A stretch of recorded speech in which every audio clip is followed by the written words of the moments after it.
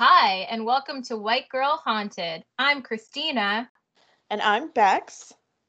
and you are listening to a podcast about two incredibly atypical basic white girls who also love true crime and the paranormal. Please be sure to follow us on our social media platforms. We'll post pictures and links about what the stories that we talk about on our on the podcast. I'm fucking this up so bad, so you can follow along as we go through. I'm not going to read. We're going to leave this Okay. loop in. Okay. So our Instagram and Facebook is at White Girl Haunted, and our Twitter is WG Haunted. So as you can tell, we have started a new intro, and we're going to change up the format a little bit as well. So instead of doing our usual chatter at the top, we're going to do it midway through after the first story and before the second story. So I'm going to go first. And Bex, I'm going to do an unsolved murder, a local unsolved murder of Kathleen McVicker. Oh, wow. Yeah. So from the top, I got all of my information from our Lord and Savior, Wikipedia, Stats Canada, CTV Ottawa, CTV Toronto, the Cape Breton Post, and this was an article written by Sharon Montgomery Dupé. And I also got a little bit of information from Inquini, even though I'm reluctant to give them any credit because they didn't give me any information. Okay, so I'm going to give you a background on Trenton. This took place in Trenton, Ontario, which is a small town near us. And Trenton is quite a small town in Ontario. It has a population approximately 22,000, and this was back in 2000, in and around when this murder took place. Trenton now is kind of a wasteland, but prior to this, it has a rich history. So it is the opening of the Trent-Severn Waterway, which travels all the way through to Georgian Bay on Lake Huron. In the early 20th century, we were booming. Shit was cracking. We had it on lock. Now, like I say, it's a devastating wasteland. So during World War I, there was a huge plant in Trenton that was built, and it was responsible for making ammunition, which was a great economy boost at that time. Unfortunately, right before the World War ended, an explosion leveled the plant. So it was fun times. Trenton also, back in the earliest is a word. Yeah, that's so a word, yep. Yeah. Just so everybody knows, it's like 9 a.m. I've barely had a coffee. It's an early recording.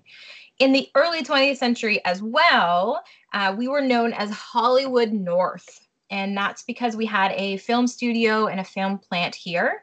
However, when they started inventing the talkies and 16 millimeter film came into play, we just couldn't keep up. And so that plant closed in 34. In and around that same time, though, we were lucky enough to have the RCAF Station Trenton built. It's now known as CFB Trenton. So if you are not Canadian or you're just not familiar with the military in Canada, CFB would be Canadian Forces Base. And this began construction in 1929. And if our history buffs are out there, 29 is the beginning of the Great Depression. So the fact that this was being built and expanded at that time, it really helped Trenton move through the Great Depression. And just as a fun fact, Trenton is perpetually known as the Great Depression locally. Zing! CFB Trenton. So CFB Trenton, I give you this history because it is a character in this unsolved crime. It's the largest airbase in Canada. It's home to numerous squadrons. It has a significant presence in Trenton, and it employs over 3,000 people locally.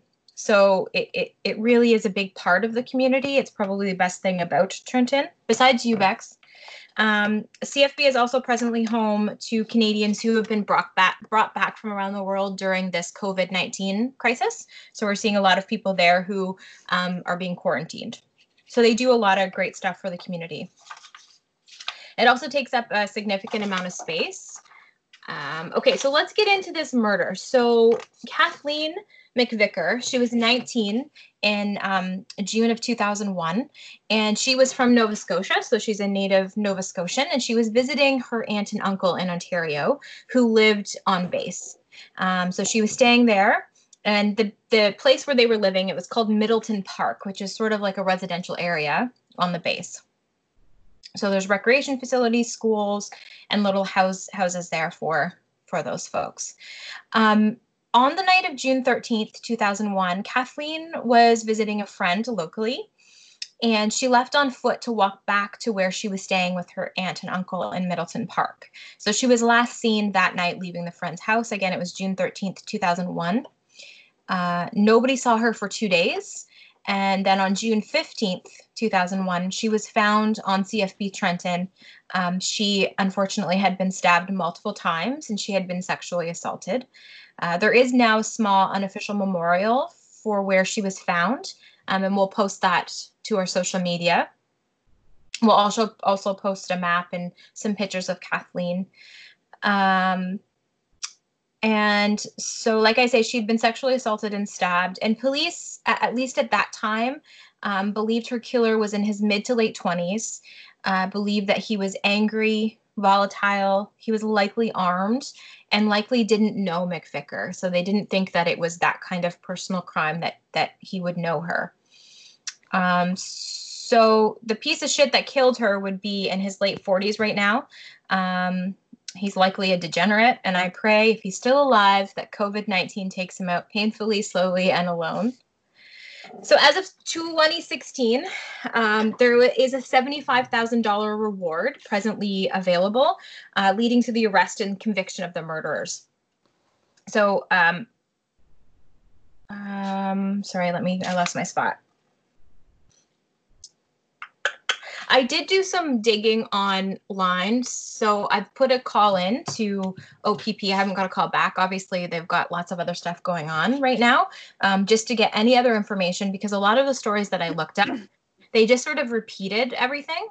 So it's clear that they just kind of repeat the same few sentences. So there's not a great amount of information about Kathleen herself. There is a story, like I say, from the Cape Breton Post by Sharon Montgomery Dupe, where she talks to her mom, Colleen. And her mom just says, like, she was a really sweet girl. And she talks about, remembering that she would come up from behind her when she was little and put her little hands on her shoulders. And I also joined some Facebook groups, like in memoriam groups for Kathleen. And again, it's similar kind of stuff. There wasn't a lot of people who knew her directly. It seems like these groups are people locally in Trenton who started them, who would have been like adjacent to the murder. So, and obviously that impacted them because there was a murder in, your town, but they didn't really know her. So the group, what they say is that she was very nice. She was very kind.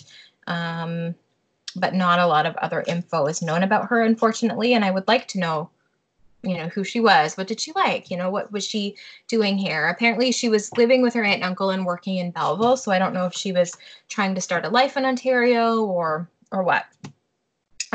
She would be 38 today. And so if you do the math, she's now been gone the same amount of time that she was alive. And to the best of my knowledge, there's been no movement on the case. I haven't heard anything in the news. It is one of 2 unsolved murders in this area. So if something were to happen in the case, I feel like it would be pretty big news at this point. So if you know anything, please contact the director of the Criminal Investigations Branch in Ontario, the OPP, and the number is 1-888-310-1122, or you can call Crime Stoppers, of course.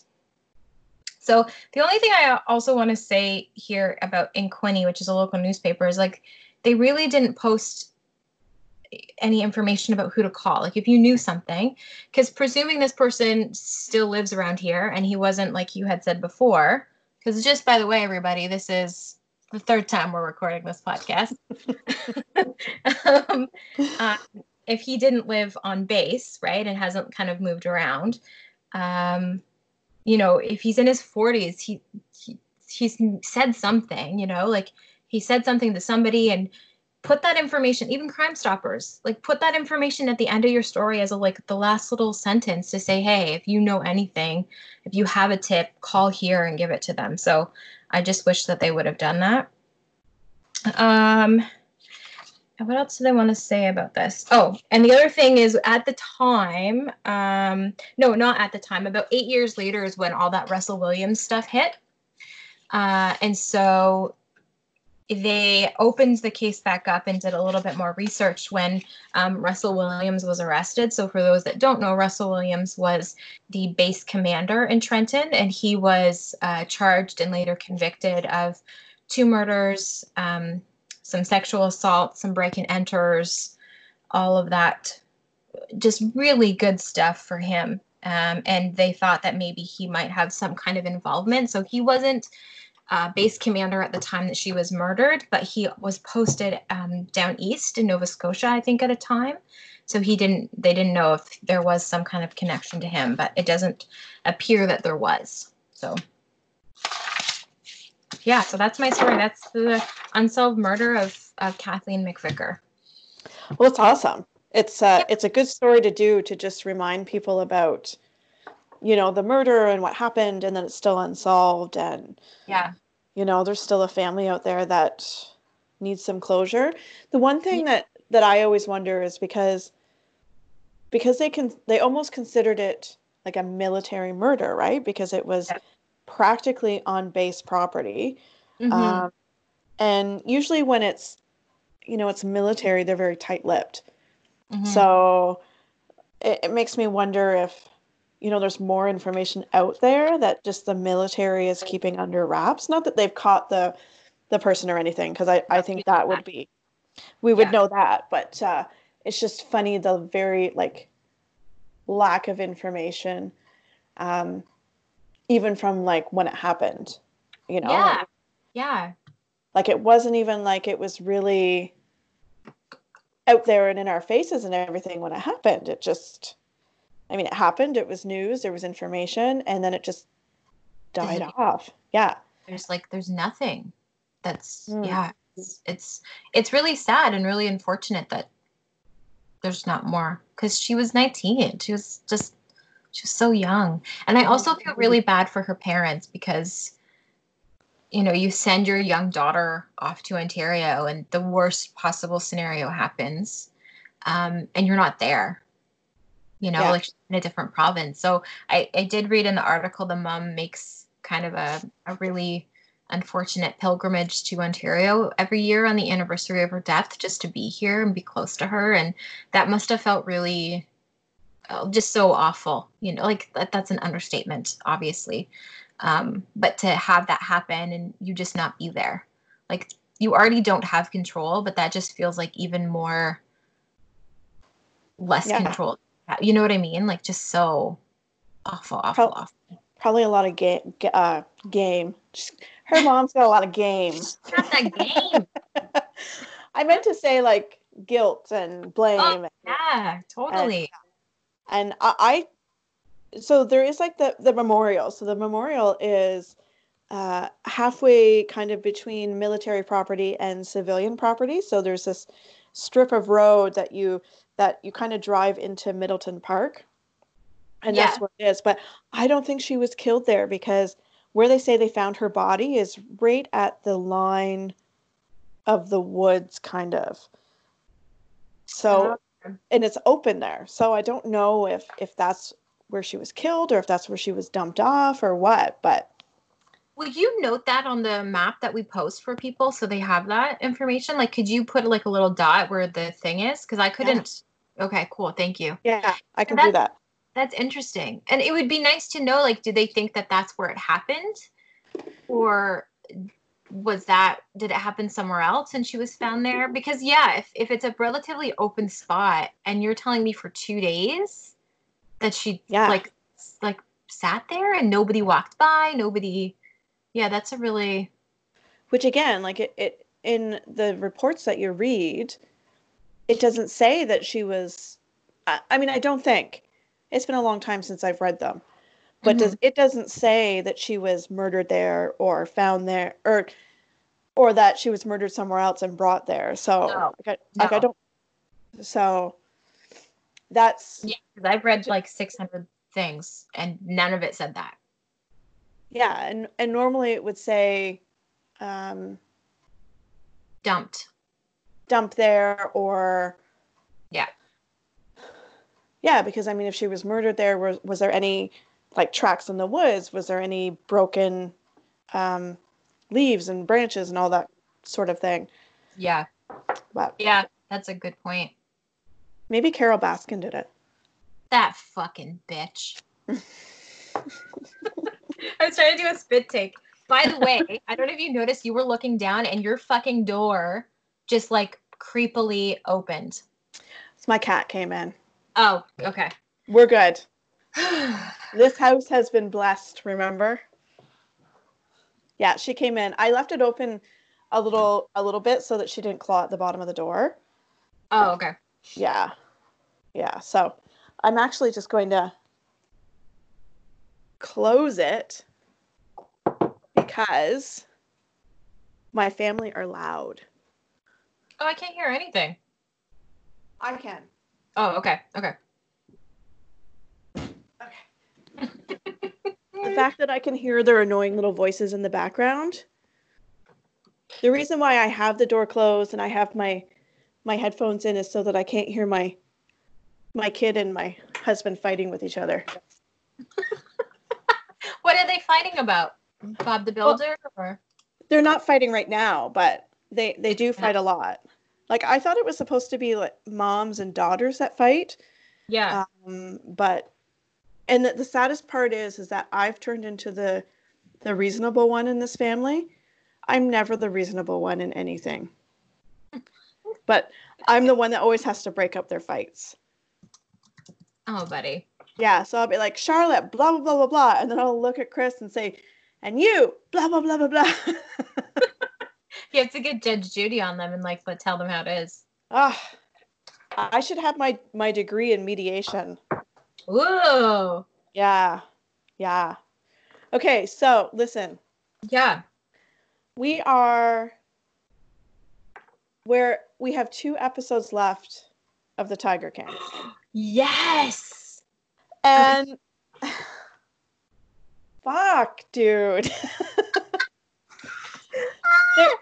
Nobody in this show should walk away. They should all be put in jail. Should walk away. Yeah, I mean, for their fashion alone, they should be in prison. Well, yeah. For the headdress alone. Yeah, it's a very you could not write this as characters, because if you did, somebody would be like, oh, this is you're putting a little bit too much on these characters. But they are genuinely, organically this way. They are organically that horrible of human beings. So tell me if you have 2 episodes left, what's happened then in your last episode? Shoot. Yeah, it was the Christmas episode. So they did the parade. Joe got remarried to Dylan. Yes. Or not remarried. Well, yeah, remarried. Married, yeah. So Travis has bit the bullet, literally. Yeah. Yes. That was an interesting part of the show. Now, I knew it was coming because you and I had talked about it previously, but Chris did not. Oh. So what was his reaction to that? Pretty much the same as Buddy that was sitting in the chair. Yeah. The campaign manager. Yeah. So I love spoilers because I do not like surprises at all. Okay. So I'm totally cool with that. And I'll still watch something with spoilers. Like, I like to know what's happening. Yeah. And Chris doesn't like spoilers, so I don't tell him anything. Okay. So I mean, I knew it was coming, and Chris was just like, "Whoa, what the fuck? Did he just kill himself?"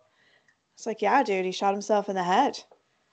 And I feel bad for that campaign manager because he was not expecting it. No. And he's just sitting there talking to this guy who's complaining, because I think he said Travis came in and he was complaining about this and that and blah, blah, blah, blah, blah. Yeah. And he's just sitting there listening to him, and all of a sudden, just boom. Did it in the flash. I know. My heart broke for him. That was really the only real moment, I think, in that whole show. And you, because I've watched it 2 or 3 times, the show, and that part I'm just always like glued to his face and like him putting his hands up on Yeah. his face, because you really are seeing somebody get PTSD, and how it's awful and fascinating at the same time to watch. Yeah. And I don't know, do you think that he did it on purpose? I think he did. Yeah. Yeah. Yeah, I don't know. I'm mixed about it. I feel that he hadn't planned it for that moment, but I think that he was planning it. And it was just, he was just like, fuck it. Boom. I'm going to do it. Yeah. I think he was on a downward spiral. And, you know, there was one part in the episode where he said, "This is my last smoke before I die." So. But I don't know when that was, if that was just editing though. If that happened there, yeah. Yeah. That's true. But I think that, yeah, I mean, we don't even know what they were really saying,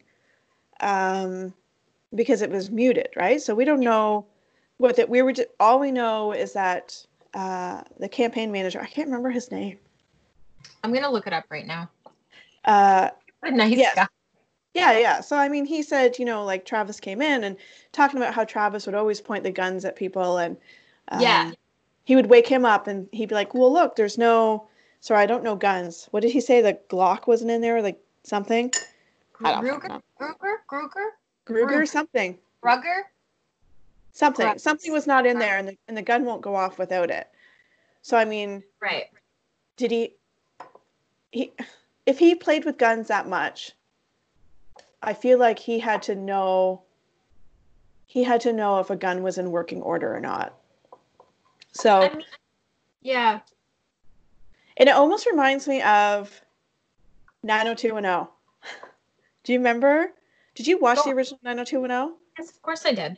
And where the one guy finds the gun in his dad's office, and he's playing with it, and he shoots himself. So he's Brian Austin Green's best friend in the show. He's like a blonde guy. Oh, okay.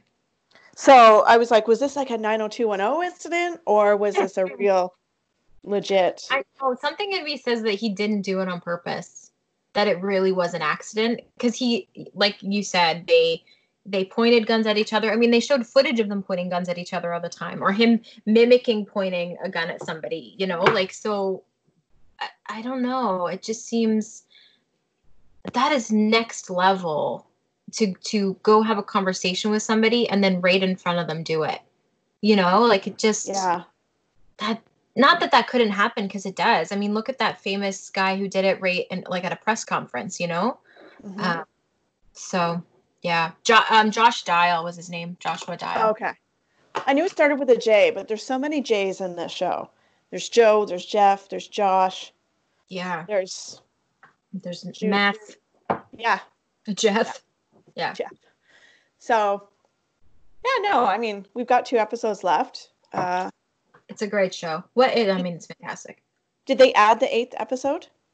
Not that I know of yet. I haven't went back and looked. Because I just started watching How to Do a Drug Scandal or something like that. So I have to go back and see if they've added it. I'm going to see it online when they add it anyway. People will post about it. And then I wonder if that's actually true, because it was that douche Jeff Lowe that said it. And then anytime I try and look up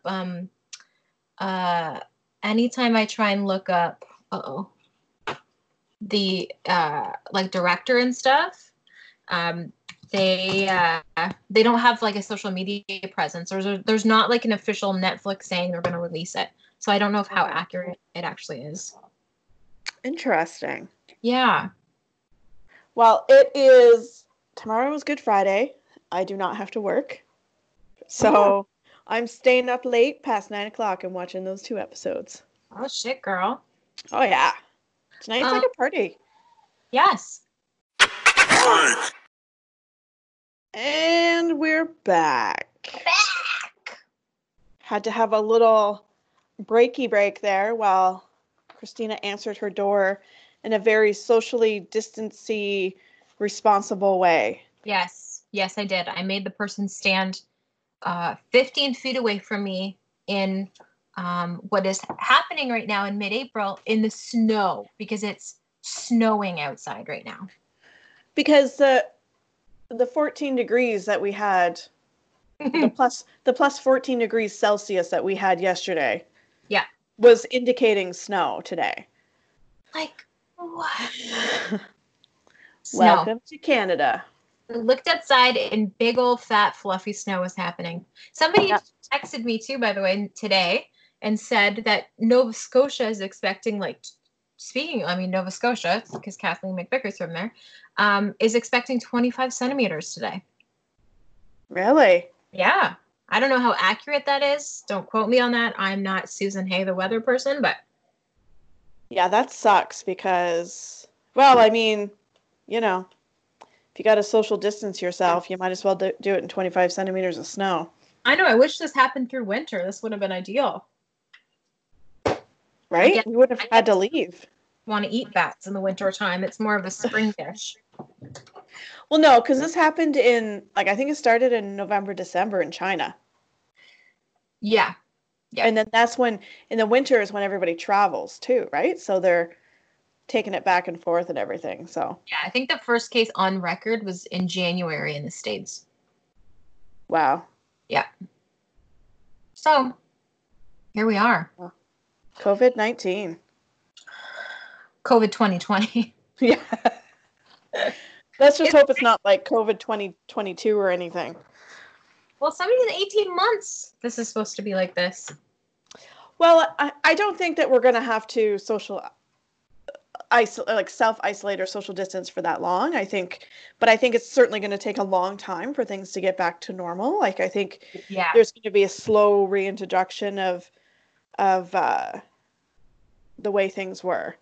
Like I don't think they're going to say one morning, okay, we're over, it's done, everybody go back to the way you were. Like, I think it'll be, the stores will be very slow and,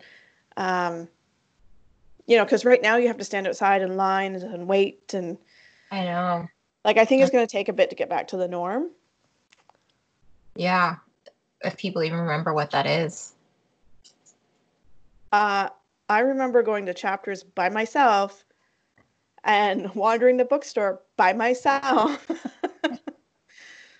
That's what, yeah. I will say, sorry. Yeah, go ahead.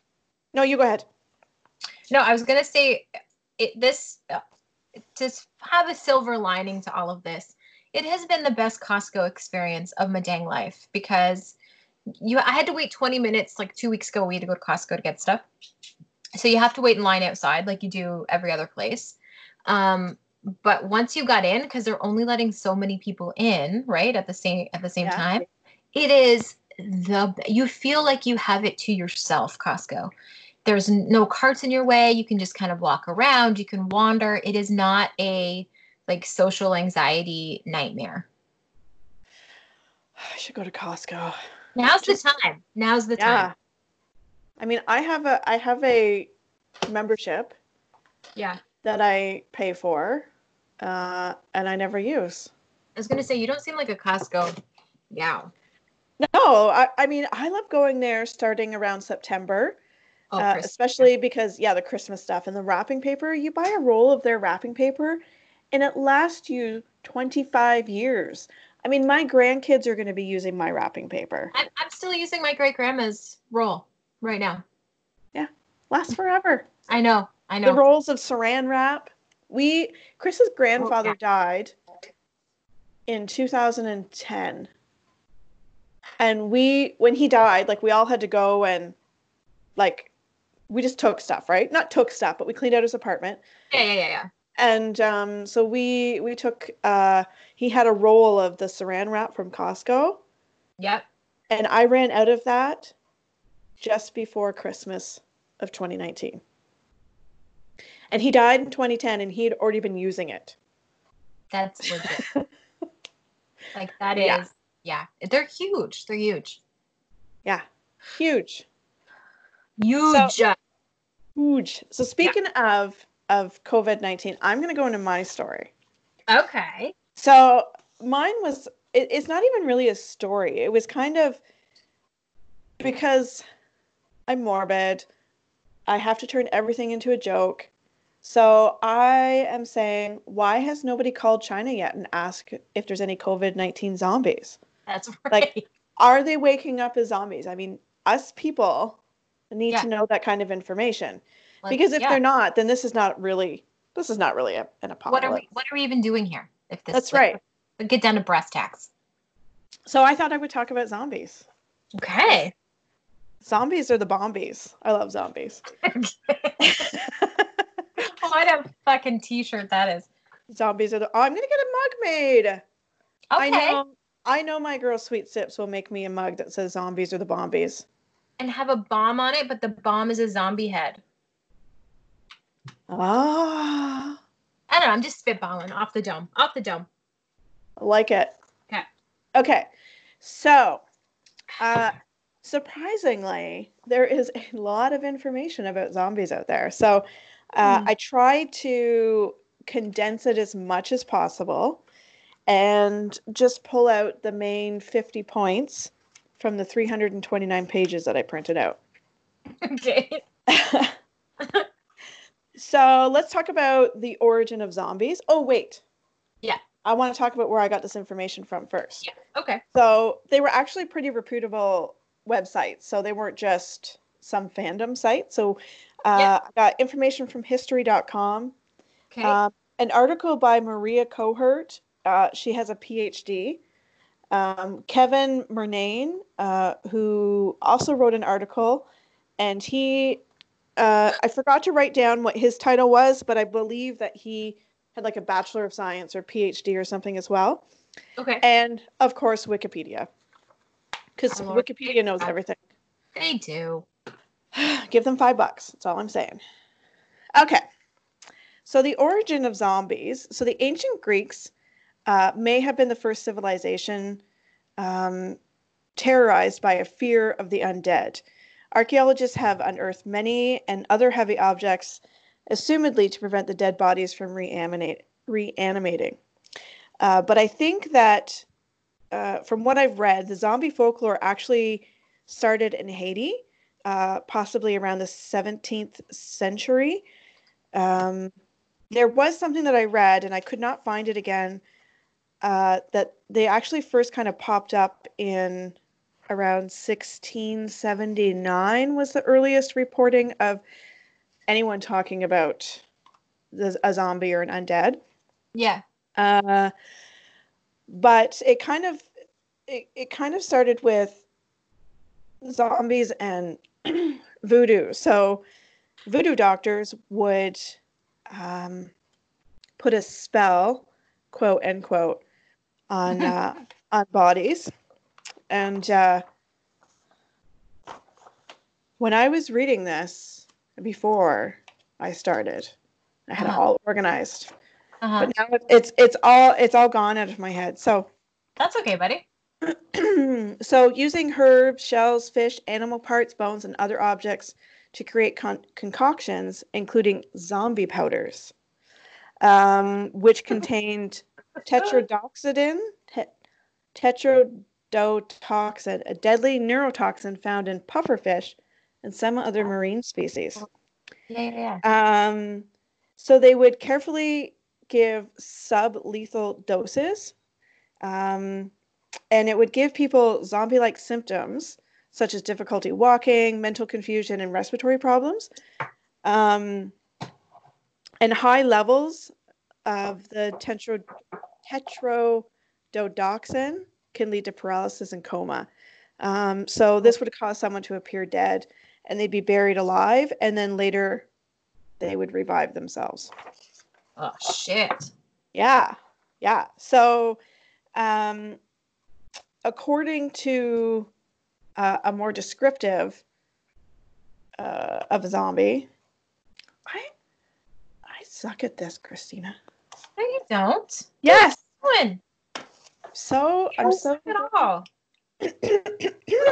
Let me say something. Don't say that about yourself. I'm going to launch into a Disney movie motivational speech right now.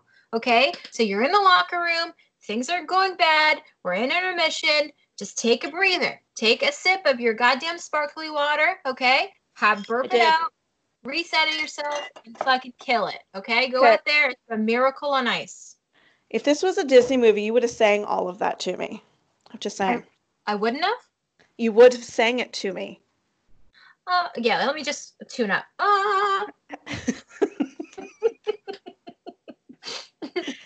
I think the fact that it's because this is the third time recording this. I know.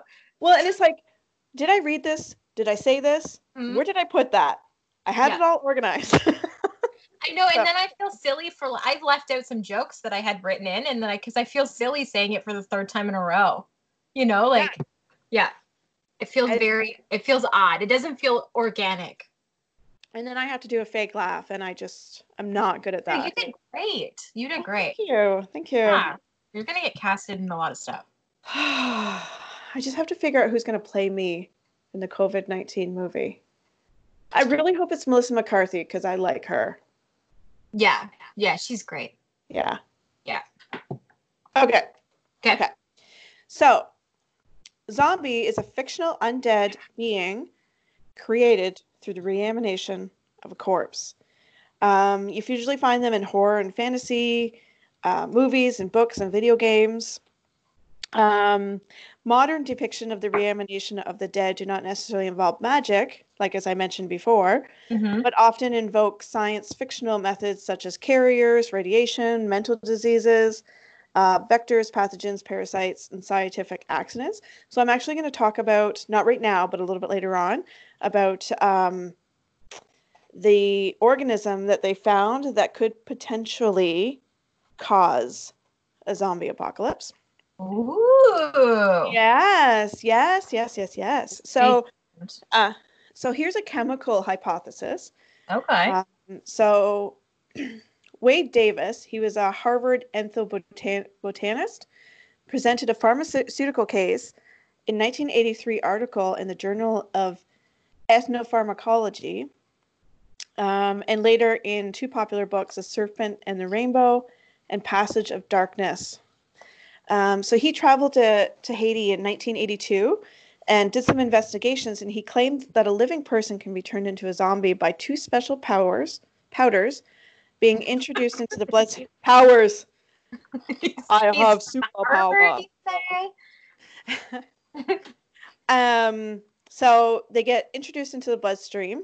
The first is French soucoupe de poudre, powder strike. Includes the tetrodotoxin, and we already talked about that. The second one consists of deliriant drugs such as Datura. Do you know what that is at all? No. Okay. Well, I thought maybe in your addictions background you might have heard of that, but I'm not good at chemical names. Okay. If you call it like acid, then I'm like, yes, very familiar. Otherwise, Yeah. Okay. So together, these powders were said to induce a death-like state in which the will of the victim would be entirely subjected to that of the Boker. So a Boker was like the voodoo doctor that we talked about a little bit earlier, that I talked about earlier. Oh, yep.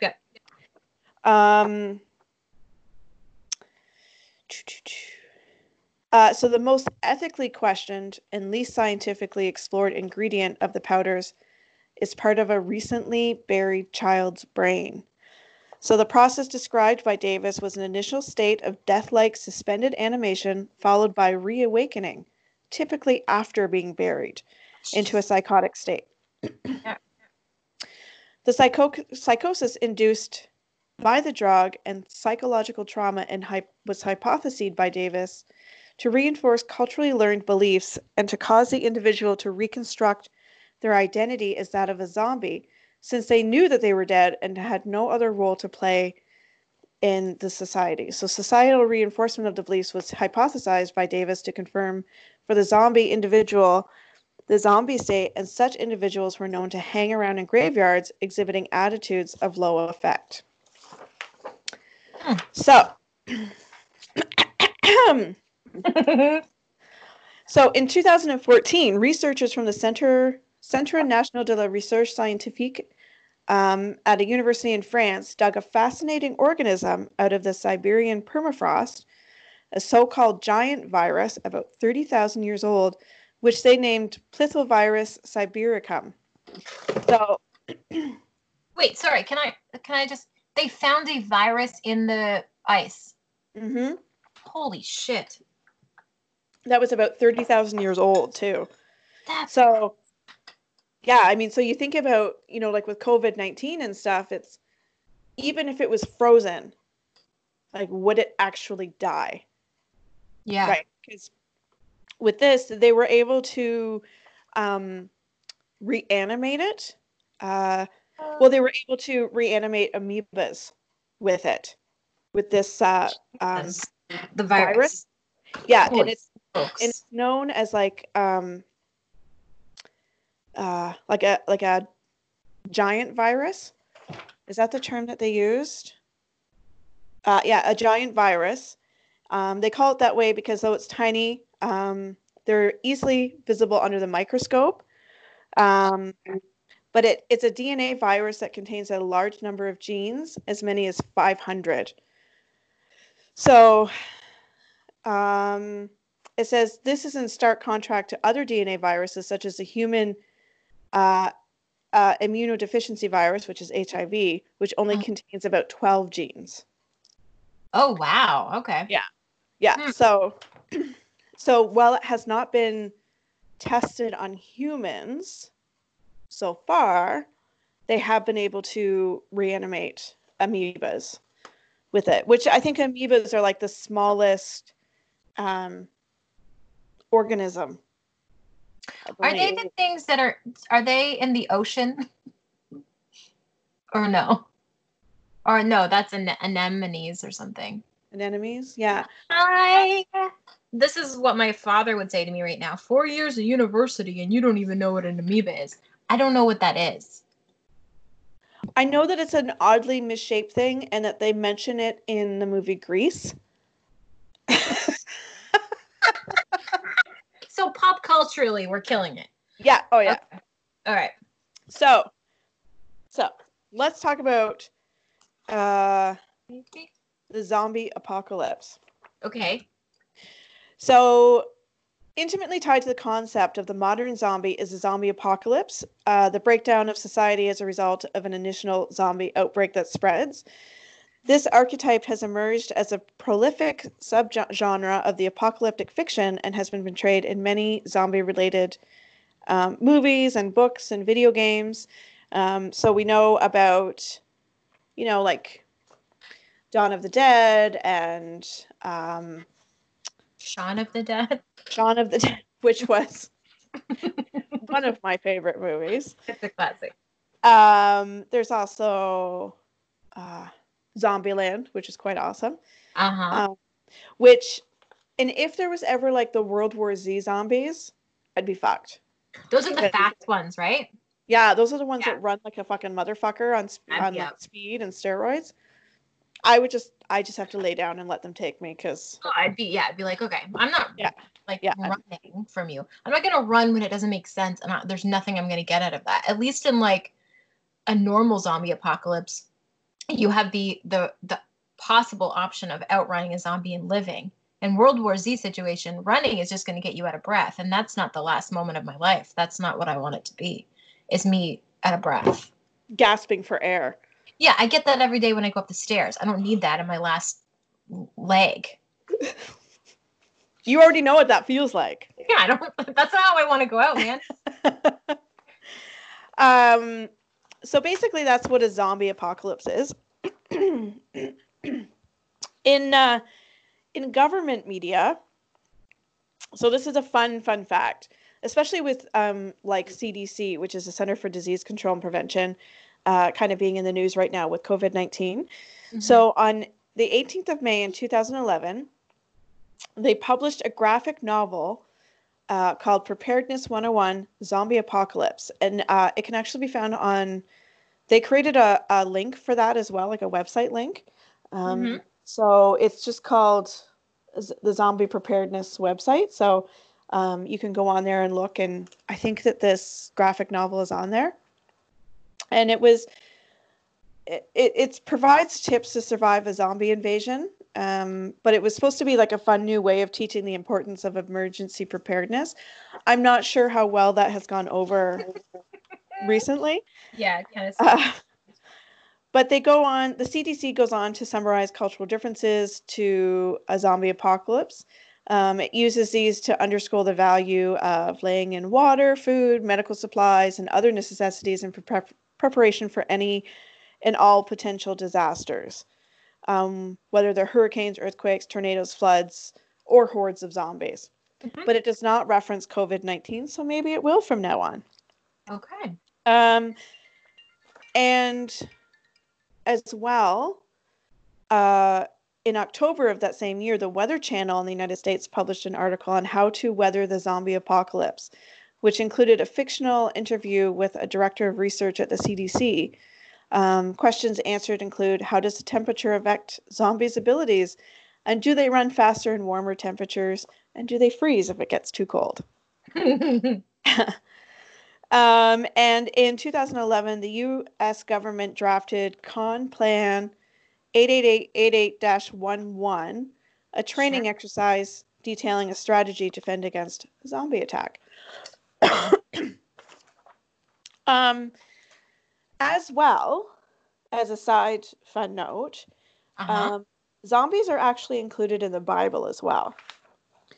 And that's, as you know, Bex, yours and my favorite book. I know. I mean, you and I, we just love it. Damn it, we love Jesus. Don't we, though? Well, I love the guy who played Jesus from True Blood. I mean, isn't that the same thing? Oh, and then there was Jesus in The Walking Dead, too. Yep. Is there another Jesus? Is there another Jesus? Well, I thought, some singers in the early to late 90s were Jesus, but I mean, that hasn't checked out in fact checkers, so. Well, let me tell you, in my opinion, go on. Jesus Christ was the first zombie. Because as we know, according to the Bible, he died on Good Friday. And tomorrow he was risen again 3 days later out of the cave that they put him in. That's right. If that's not the classic zombie tale, I don't know what is. I don't know. Don't you think tomorrow's Good Friday? So this is very topical. Don't you think it's funny that on the day that they like tortured him to death and he died, they call it Good Friday? Yeah. Really? We can use a different descriptor for that day? I'm not religious at all. So, I mean, there's probably got to be a Google article that tells us why it's called Good Friday. Oh, of course. But I just don't. Yeah, I don't give a shit. Maybe call it like not Great Friday or just could have been better Friday. Yeah, remember that Friday? That was wild. They should just call it another Manic Monday, right? Yeah. You should have called it Good Monday or Good Sunday when he rose. Good Friday. Be like, awful Friday, great Sunday. Yeah. You know? Yeah. That's all. Okay. That's my Seinfeld Jesus bit. Go on. Thank you. We appreciate that. Thank you. So, zombies in the Bible. The book of Ezekiel describes a vision where Ezekiel is dropped in a boneyard and prophesies to the bones. The bones start to shake and become covered with muscle and flesh until they're reanimated, yet there was no breath in them. The book of Isaiah states, Thy dead man shall live, together with my dead body shall they arise. Awake and sing, ye that dwell in dust, for thy dew is the dew of herbs, and the earth shall cast out of the dead. And moreover, passages abound in both the Old and New Testament about the resurrection of saints and sinners in the end of times. So this may be one reason why so many zombie stories are associated with an apocalypse. Okay. Which makes sense. Yeah.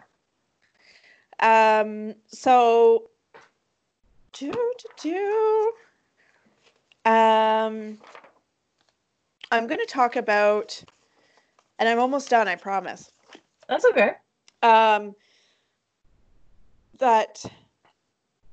technically, really, zombies are not real.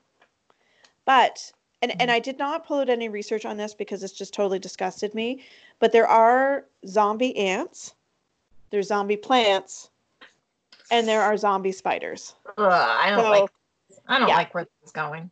Don't worry, I did not bring up any information about those because I was like, no, I'm good. I did not even need to know that they existed to begin with. So no. But there are some incidences, 3 to be exact, that I was able to find about like actually scientifically published cases of zombies. Now they weren't real zombies, but I'll just read it to you. So one was a 30-year-old woman who had allegedly quickly died after having fallen ill. So her family recognized her walking about as a zombie 3 years after this event. Another was a young man who had died at 18 and reemerged after another 18 years at a cockfight. That's where all the zombs hang out, is at the cockfights. Of course.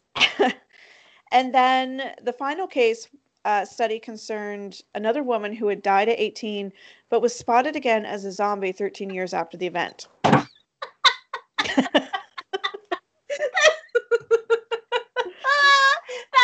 my favorite one. Every time that you say it, when spotted again as a zombie, it makes me, it just brings so much joy to my heart. She was spotted again as a zombie. Yeah. MC.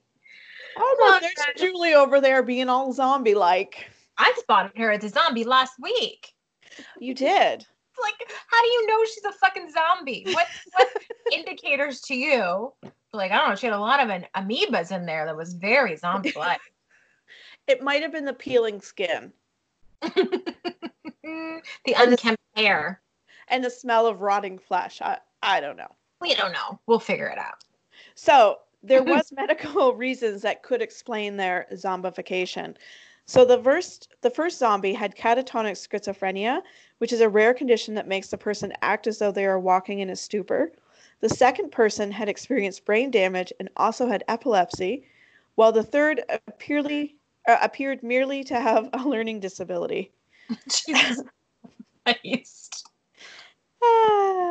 So people with chronic schizophrenia illness, brain damage, or a learning disability are not uncommonly met with wandering in Haiti, but they would be particularly likely to be identified as lacking volition and memory, which are characteristics of a zombie.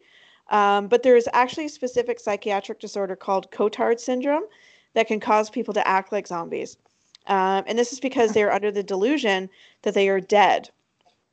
But there's a couple other cases that were reported by the person themselves, like that person said. So one case study reports the situation of a 53-year-old woman who was complaining that she was dead. She smelled like rotting flesh and wanted to be taken to a morgue so that she could be with dead people. Sure.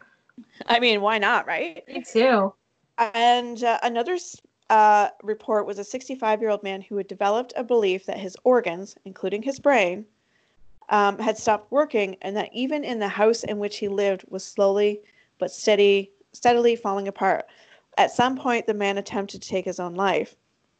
Researchers report that his suicide note revealed that he wanted to kill himself as he feared spreading a deadly infection to the villagers, who resultantly might suffer from cancer. Aww.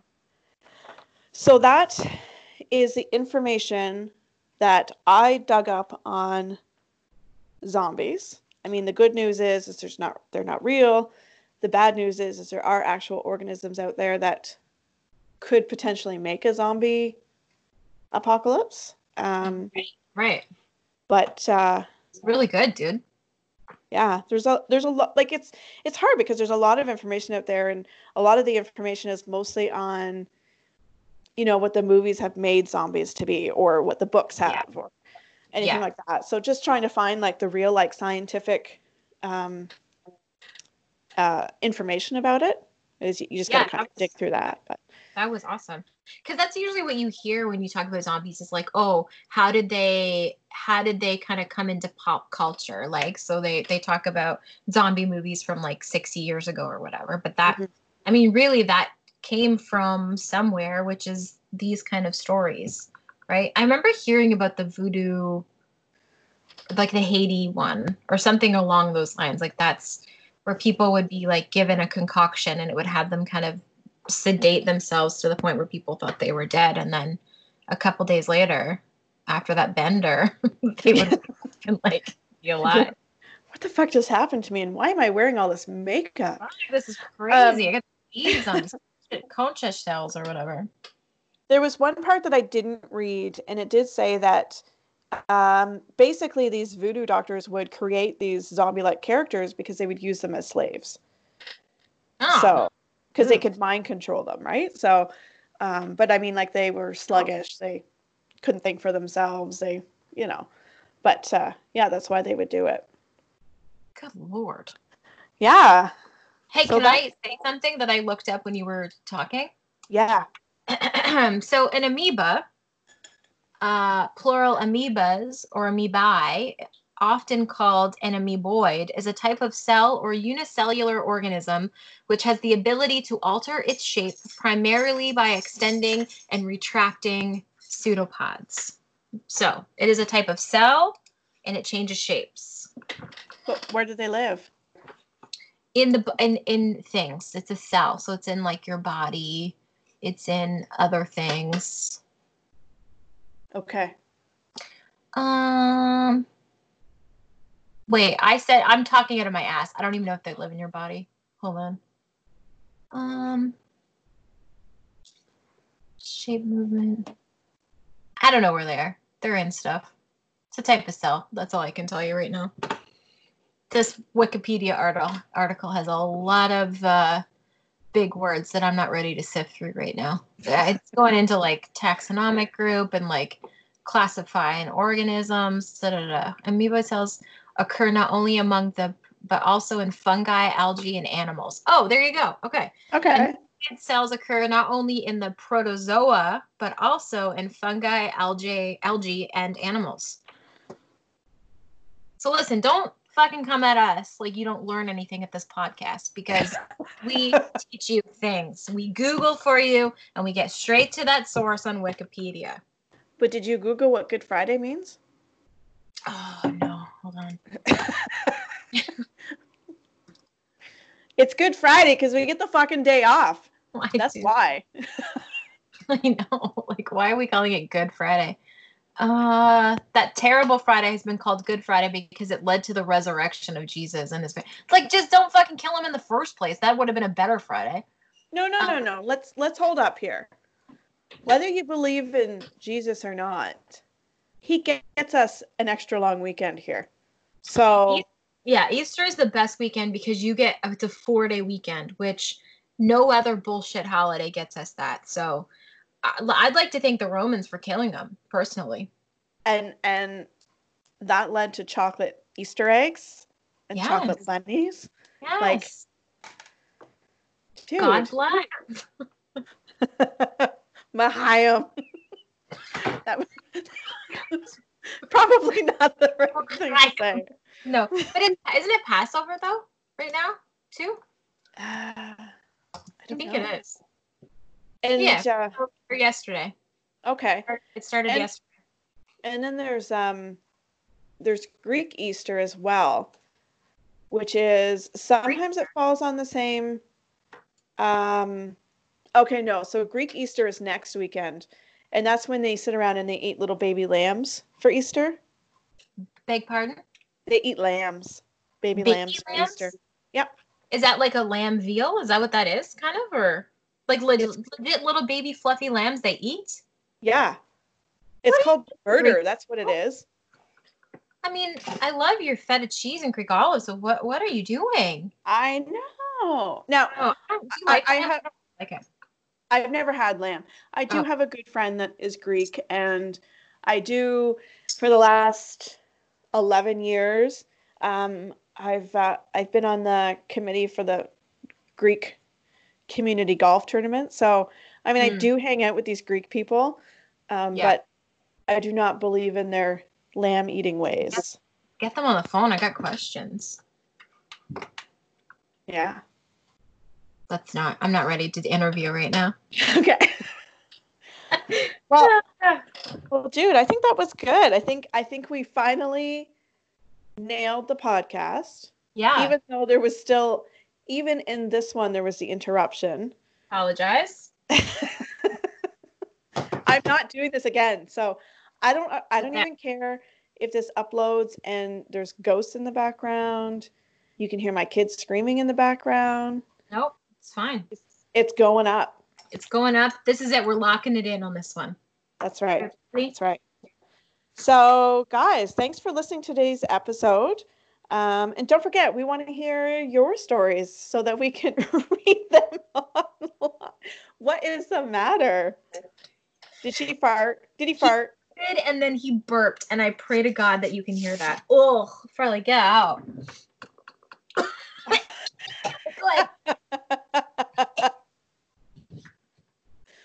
Oh, man, I wish I'd gotten a picture of that. That'll be our new logo. You vomiting. Okay. So, yeah. Send us your stories so we can read them on the podcast as well. You can send them to whitegirlhaunted@gmail.com. Yeah. So, yeah, until next time, guys. Bye. Bye. See ya.